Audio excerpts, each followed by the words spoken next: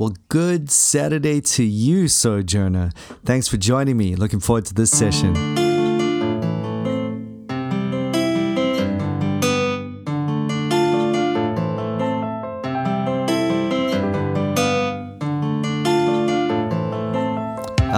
Smoking Saturdays. You gotta love these Saturdays, guys. I mean, wow. Hope you're smoking something good. I'm still on my cigars by those New World cigars I was telling you guys about last time. Well, I got a few of them. Thank you, Joe. And they're great. I'm getting a little too used to them because the thing is I can't afford to keep buying these things. So it's like I gotta hold, like there's gotta be a protective sort of emotional barrier that I set in place between me and the cigar. I can't actually properly like it and love it because, you know, I might want to get some more. And it's like getting a really good chocolate bar or something. And you're like, oh man, it's really good. But like, you know, you can't buy it all the time. So enjoy it. And wow, isn't that just it's kind of what, I don't know if I've released the episode about Marcus Aurelius and the Ecclesiastes thing. I think I might have already. But isn't that just a case in point in that you have, you know, as much as you enjoy the thing in the moment, that's all you ever have. And the only thing that makes it valuable is if it's not cut off. It's an interesting thought right there. So there's something to think about on Smoking Saturday on its own right, especially if that previous episode has already come out. If it hasn't, then look forward to that one. I think I've entitled it, What Has Aurelius to Do with Ecclesiastes? I like that title. But hey, so I was thinking in terms of yesterday and Philosophy Friday, I know that we spoke about the issue of worldviews and how it can be intimidating, and hopefully those three buckets, those three categories help you out and give you something to think about there and just get you started on that process. Whatever you fill it out with, that's great. You've got that basic level of understanding that'll never let you down, as it were. You know, 1 + 1 is always going to be 2. You can learn how to get the square root of something or divide and do all sorts of other fancy algorithms and just mathematical formulas, but at the end of the day, 1 + 1 is always going to equal 2. So if you've got that basic thing down, it's not going to let you down ever. It's always going to be true. But just kind of on that point, and just thinking a little bit about the way apologetics and philosophy often come in very handy. Just as we kind of linger on that thought from the other day, let's smoke this cigar and think a little bit about evangelism. I had an interesting chat with a guy recently who was just freaking out that, you know, that they really messed up an opportunity to share the gospel, and it was in a university context, and, you know, and I know this feeling, like basically they said, well, you know, I asked this person what they believed, and all of a sudden out came all the weird and wonderful stuff. And, you know, this, not to diss it automatically. I mean, there might have been a thought through process. It might have been quite an engaged spirituality that this person was presenting. But it you know, it was obviously being presented at the level that this person had thought deeply about this niche element of their spirituality, and, you know, some historical facts, some intellectual points that went along with it, basically intimidated this person wanting to share their faith. And I think we've often had that experience. I mean, I was able to totally relate. I felt that way so many times, where you sort of feel you've almost opened Pandora's box by getting yourself way too deep in, and this person sounds like they've really thought it through, and they have some deep thoughts, some complicated thoughts. And you think, oh my goodness, I don't know about that. And as they're talking, you think, I don't know about that either. And what am I going to say about that? And oh my goodness, retreat. You know, and then you just start freaking out. Unfortunately, one of the unwanted effects that has is you feel like you need to correct everything, or you need to just come in there with some sort of really charging dogmatism, you know, hey, well, I believe this, and take the typical turn or burn approach. And you know, look, there's a time for saying something assertively and, you know, holding to your guns and everything. But that, to do it reactively to try and get yourself out of a situation where you might look stupid, that's the danger. And it's never going to work well. It's never going to win anyone over. It's always going to make you, just less inclined to want to do that again, and them to want to talk to you about that again.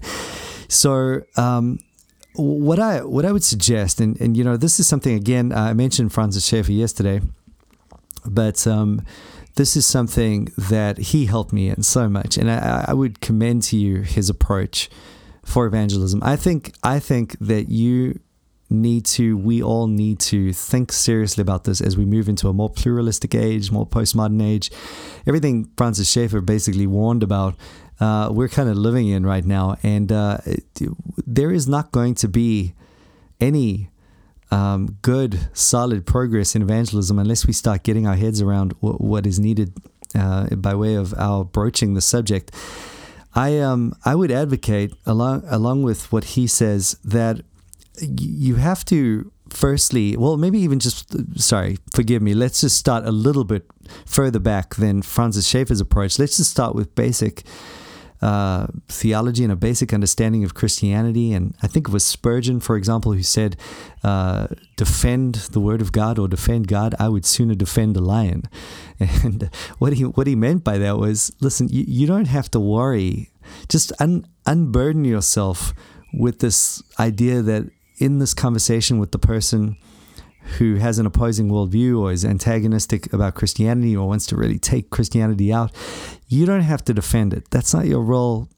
God, he doesn't need defense. God is God.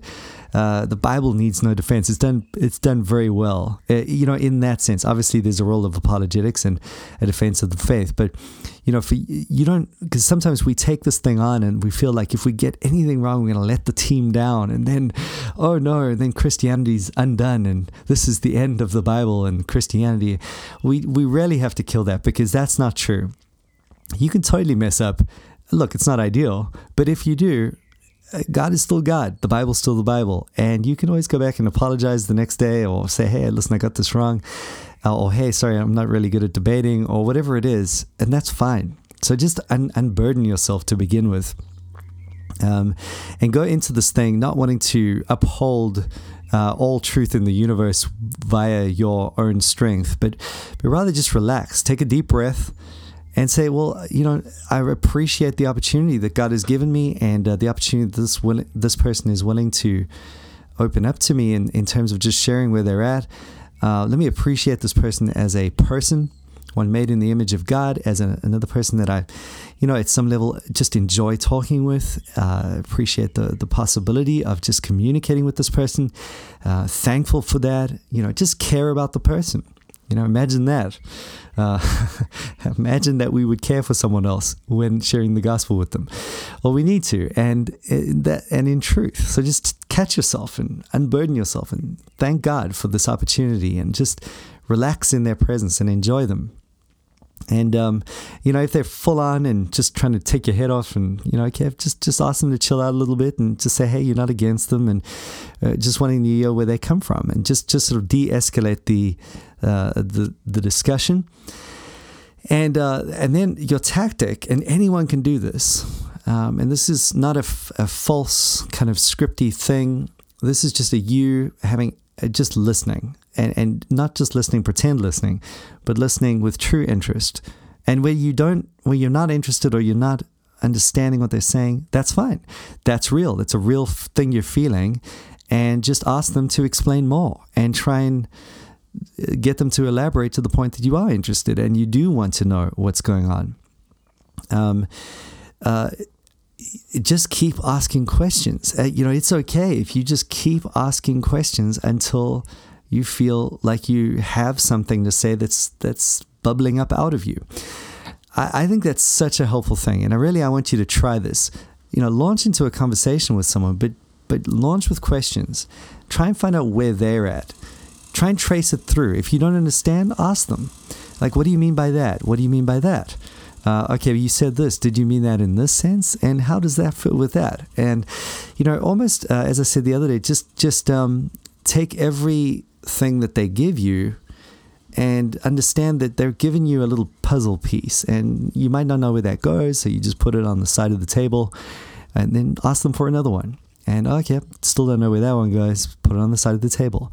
Ask them for another one and say, oh, I know where that goes. That's a corner piece. So you put that in the corner, and then, oh, wait, that one fits into that one. And eventually you're just trying to understand them as you would want them to understand you.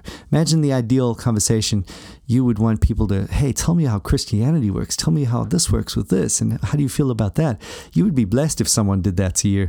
So just genuinely try and put the puzzle together until you feel like you've got a good handle on what they believe. And if you're not sure about something, just go ahead and ask them, hey, here's what I've put together based on what you've said. I don't want to misrepresent you. Is this right? Is this wrong? And they might say, no, I didn't say that, and that's fine.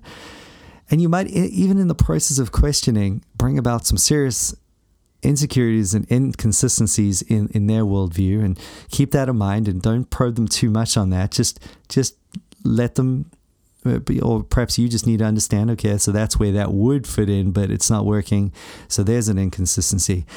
And, you keep going with this. Have coffee the next day, invite them, have chill the next day with them, keep the conversation going.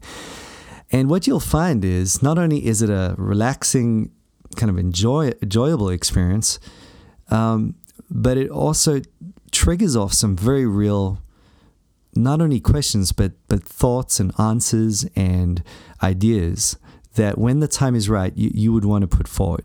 Not scripted, not contrived, not from a state of panic or the need to defend the universe all on your own, but just a place of hey, I've noticed that this is inconsistent with that at least. So let me suggest to you, something that you want to consider. And all of a sudden you've given them something to think about at a deep level, in a way that's very courteous and a way that keeps the conversation moving forward. And you'll probably find that as you get more and more engaged at that level with this person, and there's back and forth, there's probably some very real conversation and very real help you can bring to them. It's a slow process. It's a meaningful process. It's a credible process. And it's a process that I think is endearing. It's a process that is winsome. And it gets to the point, I've been in this situation many times where people will almost get frustrated that you're not giving them more of your own worldview, and they'll start asking you, okay, they'll return the favor. So, okay, so you tell me then what you believe. And now it's invited. Now it's easy. You just give them what you believe. And if you don't know, you just say, hey, to be honest, I've been really challenged by this conversation. I actually don't know what I believe on this. I'm going to go away and think about it and come back to you. So what I'm trying to portray here is that it's just a very natural, not intimidating process of engaging people that you might actually really enjoy, that other people might enjoy. Not saying that the gospel is not going to present an offense when it comes out. I mean, obviously the gospel is going to be a sword at many points, and people are going to reject it and reject you, and there's persecution, and that's real. But you want to make sure those things are limited to offenses around the gospel, and not your abrasive personality, or you just wanting to jump in and win the argument, or just take the person down and prove to them that you have the right answer and they have the wrong answer. Be slow to answer and quick to listen, and just gently probe and move forward. Just some thoughts on Smoking Saturday. We need to be speaking to people about the gospel. We need to be using this information that we have, this theology that we have, this philosophy that we have to engage the world for Christ. And that might be sooner or closer or easier than you think. Maybe it even happens today. Maybe you can take the cigar that you're smoking and go and give your neighbor one as well. And, who knows what would come from that. Hey, that's another Saturday. Remember to go to church tomorrow. Don't even think about bunking. That's Smoking Saturday. Thanks for joining me. Two-Age Sojourner.